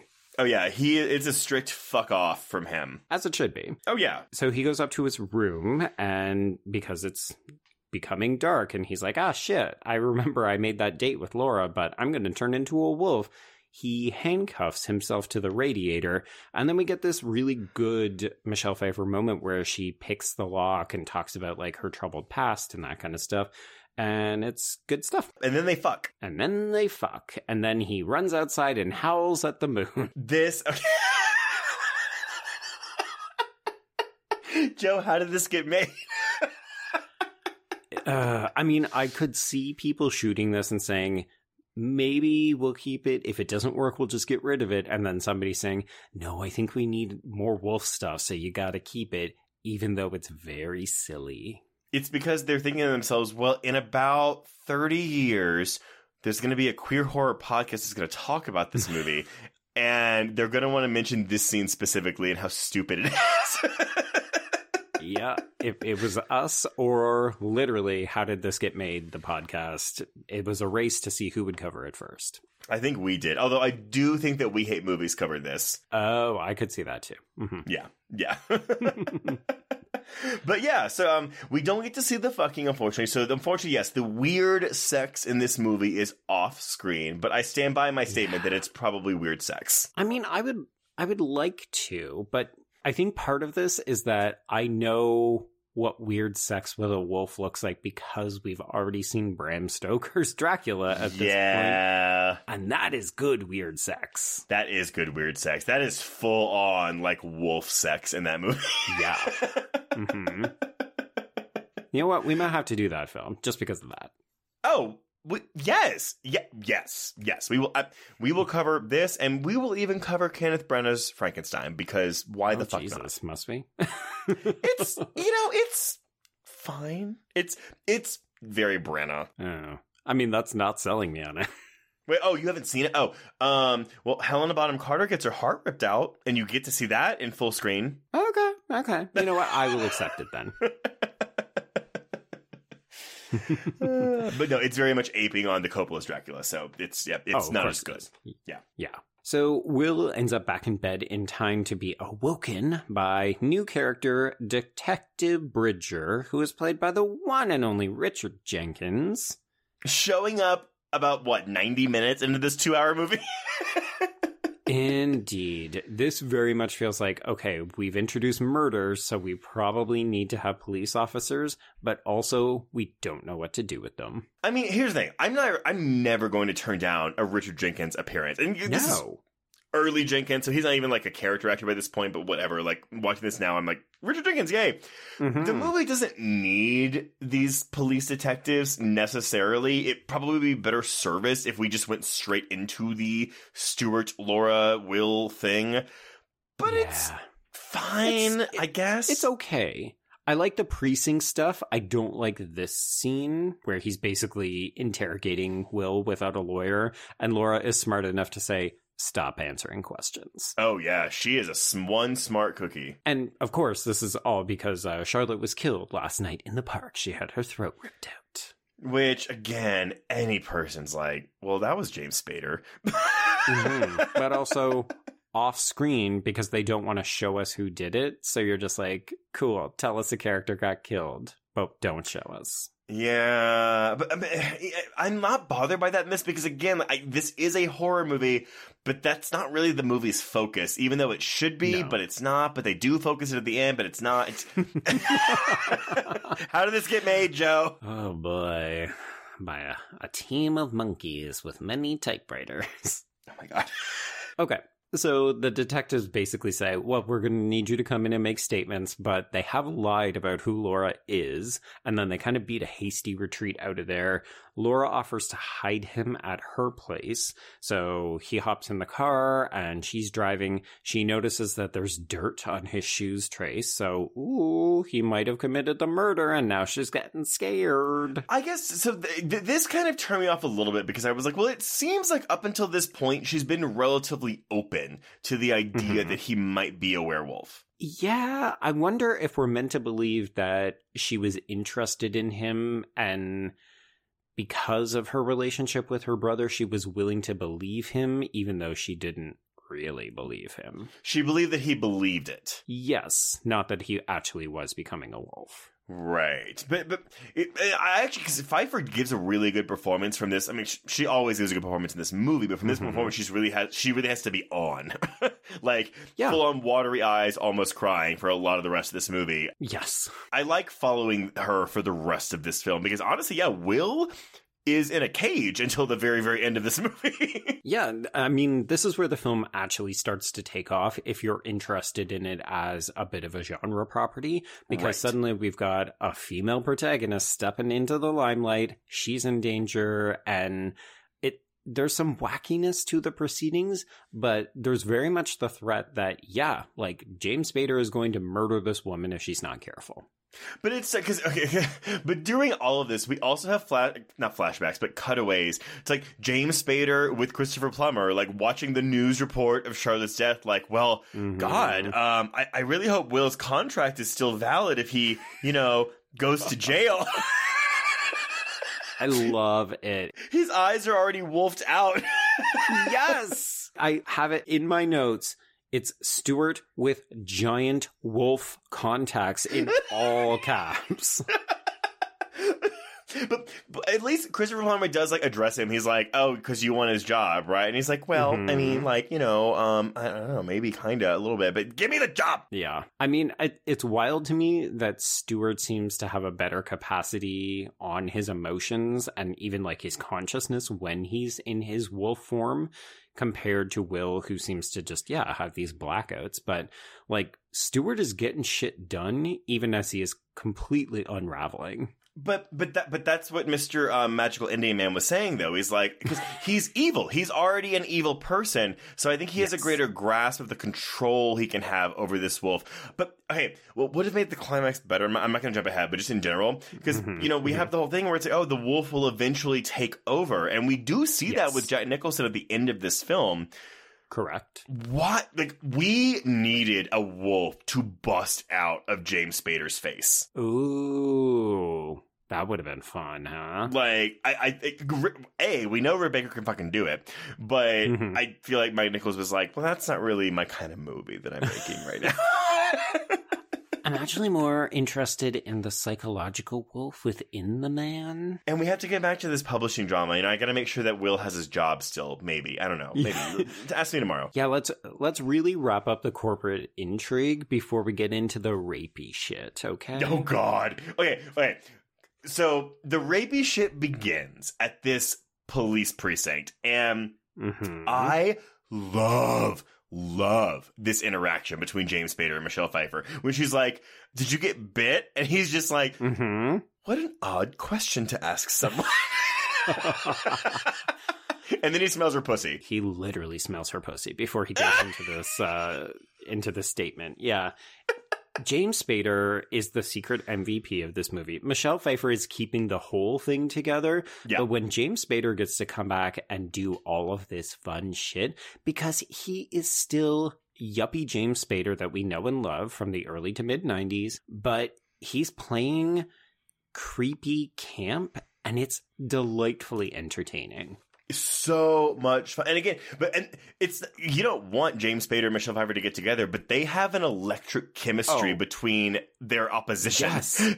So much more so than she has with Jack Nicholson in this movie. But that's the problem, right? Yeah. You're like, wait, you want us to root for Jack Nicholson and Michelle Pfeiffer when we've got this fucking electric chemistry between the bad guy and her? Like, it doesn't work. The movie is undermined.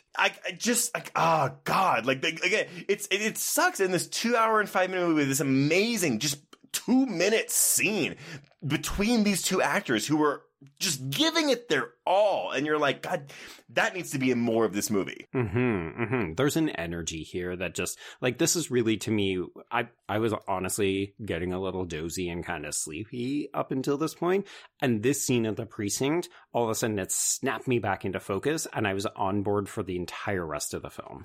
But it does, I mean, look, again, I am acknowledging all the faults this movie has. I totally get it. This is not a movie that everyone's going to like. But I will admit that this last 20-ish minutes feels like it's in a completely different film than everything we have seen before. Yeah, the problem is that this is the good film that I wanted to watch. But again, based on the production history, this isn't the film that other people thought was good. It was the stuff in the first half of the movie that people liked. But that's, again, where we're entering this territory where it's like, okay, well, you have a non-genre fan making a genre film. And that's okay if I feel like they respect the genre. And I don't feel like, based on those pull quotes or the movie in general, that Mike Nichols respects the horror genre. Which is wild, right? Because we've talked about a number of films where the director has flat out said, I don't like horror movies. I don't really want to make one.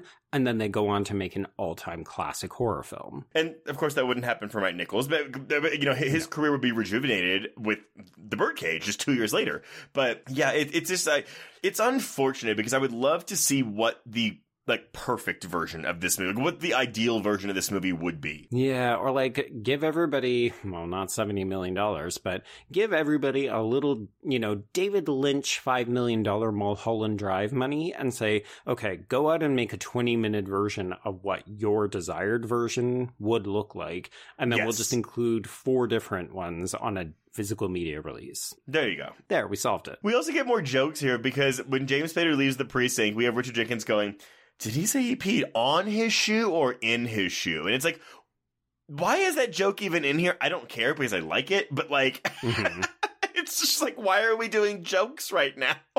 Well, apparently in a retrospective interview, I think within the last couple of years even, Richard Jenkins said that he did a lot of improv in his character. Like, he fully plays, he intended to play the character as a bit of an idiot, which is satisfying when you watch the film because his reactions to James Spader's, like, everything in this interview is absolutely ridiculous. Like, you can tell that Stewart is turning into a wolf, but also spitting a bunch of bullshit. And these detectives are eating it up like it is chocolate cake. Right, because you're watching, you're kind of like, there's no way they're buying this shit, right? And then he leaves and they're like, well, that's our case. That's our man. Yeah. And you're like, no, the person who just walked out of the room is clearly the villain and you're too stupid to see it. But that's why I think it works. If you appreciate that these cops are fucking stupid, then this all plays well. Wolf said ACAB. Yeah, exactly. The other thing that I wanted to take note of is that we do get a certain amount of closure with the black thugs. I'm using scare quotes, because we do see the mother or the relative of one of the victims, and they're lamenting that it's the mother, because she says, if my son had been white, we would have, like, this case would have been wrapped up or we would have gotten more attention. And that's actually, like, a very astute true crime observation. Like, if the victim is white, the case gets all kinds of press and attention. And if they're black, it's like, nobody cares. And this is 1994, so bravo, Wolf. Yeah, we'll give you credit here. 5 stars. 5 stars. Okay, so yes, let's jump ahead. So Laura bails as soon as she sees Stewart because she has an idea of what's going on. So she wants to get back to Will, and so she's driving back, she's crying, she's upset. Meanwhile, Will is wolfing out, but he is wearing the amulet that he was given, and so he's resisting the transformation. So Laura gets back and she tells the 2 guards on duty, don't let anybody through the gate without calling me, and also stay the fuck away from the barn, which is where Will has been locked up with the horses. And these guards do listen, but they die immediately. This is true, yeah. So Stewart learns from the idiot cops where Laura lives, so he just drives over there. We do get one really great shot as the camera zooms in on his yellow eyes as he's driving. I think it looks great. Yeah. And then he arrives at the Alden estate and he drives over George, played by character actor Peter Garrity, and then he finds Tom, played by Thomas F. Duffy, and rips out his throat. And then Laura is just running around frantically because she's freaking the fuck out, and then trips over Tom. She straight up falls. Yeah, it's like a slasher movie thing where she discovers a body and then she realizes, oh shit, I'm in a horror film. Okay, so question for you, because I think in the beginning of the scene, it's like, oh my god, they're making her a damsel in distress, but then she kind of pulls her way out of it. Were you well, I guess we're entering the sexual assault discussion of this conversation now, too. Were you bothered by a lot of this? I'll admit the early part of this, so, she trips over Tom's body and then Stewart is just there immediately. So he's grabbing her, he's licking her earlobe. He threatens to fuck her to death. Oh my god. Like, yes. That is a line. It is something. Also, it feels very threatening, too. Like, it feels like he might he actually does try to do that. So, yes. 100%. Yeah. Like, you buy it with full conviction. And then, she gets this nice moment where she knees him in the crotch. She makes a run for it. She sprays him with the fire extinguisher when she gets into the barn, and then she smacks him in the face with it. So she is holding her own, but he's wolfing out, and he's got all kinds of fantastical slow-mo powers. I wrote... After the fire extinguisher, my next bullet point is slow motion. So much. Like, I have not seen a movie that loves slow motion in quite some time. I love that insight, though, from the biography where it's like, yeah, he didn't know how to shoot these action scenes, so we didn't have enough coverage, so we use everything in slow motion. But yeah, so, I mean, I know we mentioned at the top, but like, yeah, he tries to rape her. Yeah, and it goes on. Yes, it goes on for a while. And again, because it's also in slow motion, it goes on for even longer. But yeah, he flips her over and tries to do her doggy style before Will finally jumps over this thing. And I was like, well, that's kind of funny. But then I was like, oh, but it's funny during a sexual assault scene. Yeah. That's interesting. And this is legitimate peril. Like, this is Michelle Pfeiffer trying to get the fuck away from this guy, and he is tossing her around. It actually looks very painful for the stunt actress that must have been filling in, because she's kind of getting dragged all over this concrete floor. Yeah, no, this is like this is a very distressing scene in a movie that I don't think is that very, like, big on suspense. No. So honestly, for that, I applaud it. Yeah, I mean, I don't applaud the sexual assault because I don't know that we actually needed it, especially since it seems to be there primarily just to drive Will to such a state that he can leap over this entire enclosed area. But in terms of its effectiveness at selling the threat of Stewart, yes, it works. Yeah. Well, and I agree with everything you were saying. I don't think it's particularly out of character for Stewart to also be a rapist, given what we've seen of him in this film. But I understand your point. Yeah, I mean, I think it just sometimes gets exhausting when it's like, well, how do we sell the stakes? How do we make this very threatening? Ooh, I know. Let's put in a rape or a sexual assault. Yeah, no, absolutely 100%. Like, it's like, I know I keep saying I don't like the word, is it necessary? But in this case, is it really necessary? Does he have to try to be raping her in this scene? Or can he just be doing anything else by, like, trying to kill her? Exactly. Yeah, because we know that he does spell it out. Yes, he would like to fuck her to death. So there is the threat of both a sexual assault, but also death. But, he could have just gone for the throat, as we presume he did with Charlotte. But, okay, so then Will jumps over this thing. And this is when we get our second weird sex scene of the movie. Because we get this fight scene between the two wolves with this goddamn saxophone score. And oh my God, this score. What the fuck? It's like Uma Thurman from Batman and Robin. Yeah, I'm in my notes. I say smooth jazz mixed with ominous strings? ? It's bizarre, man. Much like most of this movie, it is bizarre. Yeah, because it's overlaid with imagery of Stewart stabbing Will in the shoulder with a pitchfork and scratching up his face. Yeah, and we're in this like little like fountain type thing. It's, I mean, just fuck already, guys. Wolves. Right, yeah. Work out that male aggression. There's a healthier, more therapeutic way. But Shit. God damn you. But I will say, I'm so happy. It's not even Will who gets the killing blow. Laura walks out here and is like, fuck you. And just shoots him 7 times. Yeah, and we get to see every single one of them because we're back to slow-mo as Stewart is jumping through the air with hedge clippers. Oh, man. The shot of him. You have claws, do you not? Yeah, but like, they're not grown in yet fully, I don't think. Oh, okay. He's a burgeoning, like, immature wolf. Got it. The shot of him in the air with those goddamn clippers. It is so great, silly. It's great, but it's so silly. Yeah. So he gets shot a bunch of times, and then we do see that as he dies, he returns to his human form. Yes. So he is officially dead.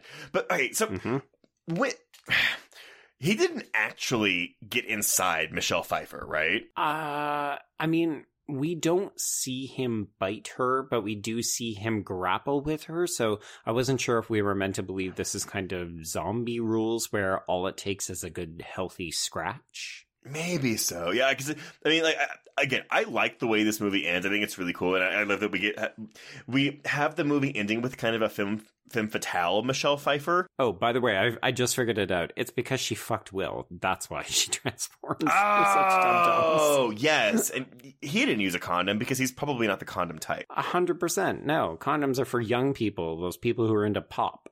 So I think if I had to identify potential reshoots, we fade to black, we come back in, it's hypothetically the morning, we see all these police officers here, and then they go to check on Laura, and she comes out, And Michelle Pfeiffer looks like she has had about 6 months off of this production. She had a Yes. fucking blowout, and she is made up to the tits.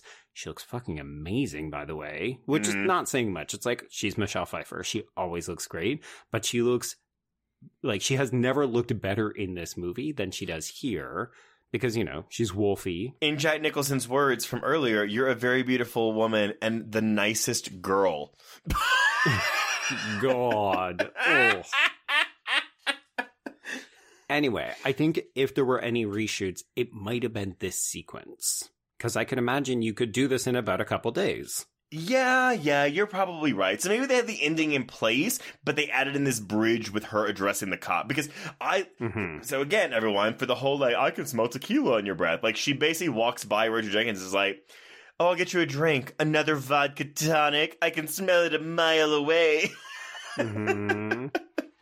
Yeah, and she does this after blaming Stewart for all of the murders, which he actually did commit, but, you know, it's very much like covering her own tracks that she maybe aided and abetted Will to get out of the city, and what the fuck else happened? Well, but he didn't get out of the city. He's just in the woods, a wolf. Yes, yeah. I do like that shot where they come together and he is clearly transforming. And she smiles because she doesn't care. Like, she saw Stewart in the same kind of transformation moment, and she was horrified by him, but because of her feelings for Will, she accepts him. It's that he doesn't accept himself, because when he sees his paws, that's when he flees into the woods. And I like that moment a lot. I do too. And honestly, it sets up a movie that I kind of want to see. Right? Yeah. This movie teases a potentially more interesting film because, spoilers, Will goes full wolf and he's just hiding out in the woods. And then the presumed inference at the end is that Laura will go out and join him because, yeah, she's got the yellowish eyes, she's got the increased senses, and she just kind of wanders off. Yep. And that we end this movie on a close-up of Michelle Pfeiffer's face and eyes, like, yep, all right, I'm into it, movie, do it. Right? It's annoying because we don't like to be those people who say, oh, well, I wanted this movie and then I got this other one, but, like, this little tease of an ending is more of what I would have loved to have seen of this film, right? Like, how much more interesting would it have been to have had Laura as the protagonist? No, I agree, and that's definitely a 2023 mindset coming in for us. But it's like, so I think if I was, you know, a 30-year-old in 1994 when this came out, and I was seeing the marketing for it, and I think I would have been more bothered by it. But truthfully, my only exposure to this movie before I finally saw it last year was I remember seeing the box in Blockbuster all the time. And I asked my parents about it, and both my parents were like, ugh, it's weird. And that's all I knew. That's all I knew going into this movie. And so when my friend brought it over, I was like, I have no idea. All I know is that my parents thought it was weird. And that's honestly enough of a sell for me. Any movie that your parents told you was weird is a reason to seek it out now that you are old enough to go and decide for yourself. But I get where you're coming from, right? Though, because this is in the horror section of most, back when video stores existed. It was in the horror section back then. And that's not really what this is, because we are doing this corporate intrigue, satire, comedy type thing for most of the movie with tidbits of horror thrown in, and then we have a horror climax, and that's what it is. So before we kind of wrap up with our final thoughts, I'm not bringing back the game full time, but I do like these kind of little end of episode teases. So one of the IMDb trivia is a statement about how different people on the production saw the point of the film or what it was trying to say. So Trace, I would like you to tell me which of the two you agree with. So Director Nichols saw the film as being about loss and death. And Nicholson, as in the actor, and screenwriter Harrison and producer Wick saw it as a celebration of oblivion and liberation. Joe, I don't see either one of those things in this movie. I know! I was like, the trivia is that none of the people who made this movie knew what the fuck they were making because neither of those statements are true. But that makes me like it more. Oh my God, you are such a contrarian. Oh my God, go watch Hellraiser Bloodline again. Ugh. Oh my God. Whereas, you know what? Maybe I'll give my final thoughts to Valemon one final time. Okay. So they end their article by doing a checklist of male midlife crisis fantasies. So here are the items on the list that this film allegedly broaches. Regrow lost hair, because of course Jack Nicholson famously doesn't have a ton of hair at this point in his career. Mm-hmm. Increase libido, of course, for a werewolf film. Mm-hmm. Outrun the police. True. Nah. Taunt and then beat up muggers. I would argue he kills them, but sure. Yep. Urinate on office rivals' shoes. Make cheating wife beg to come back. And sleep with Michelle Pfeiffer. Yeah. That yeah. So this is a midlife crisis male fantasy. Yeah. 100%. That's what it is. And maybe that was the target audience, but also I can't imagine this movie appealing to a bunch of older straight white men who go in and be like, wait, I got to deal with all this bullshit corporate stuff. Like, I don't even get to see Michelle Pfeiffer's tits. Like, what is going on? It's this movie is such an interesting, fascinating beast. And I admit it is not wholly successful in really anything it's trying to do. But goddamn, do I find it entertaining. Truthfully, I do not find any of this movie boring. I am never bored watching this movie. Okay. For a first watch, it was fine. I was like, where is this going? I'm confused as to the tone and interest and audience of this film. I think I enjoy thinking about it more than I enjoyed actually watching it. For sure. No, and that's fair. We don't have to agree on everything, as we've already discussed many times before, because we've been agreeing on far too many things recently. But I will say, you liking Tusk and being more lukewarm on Wolf was not in my 2023 bingo card.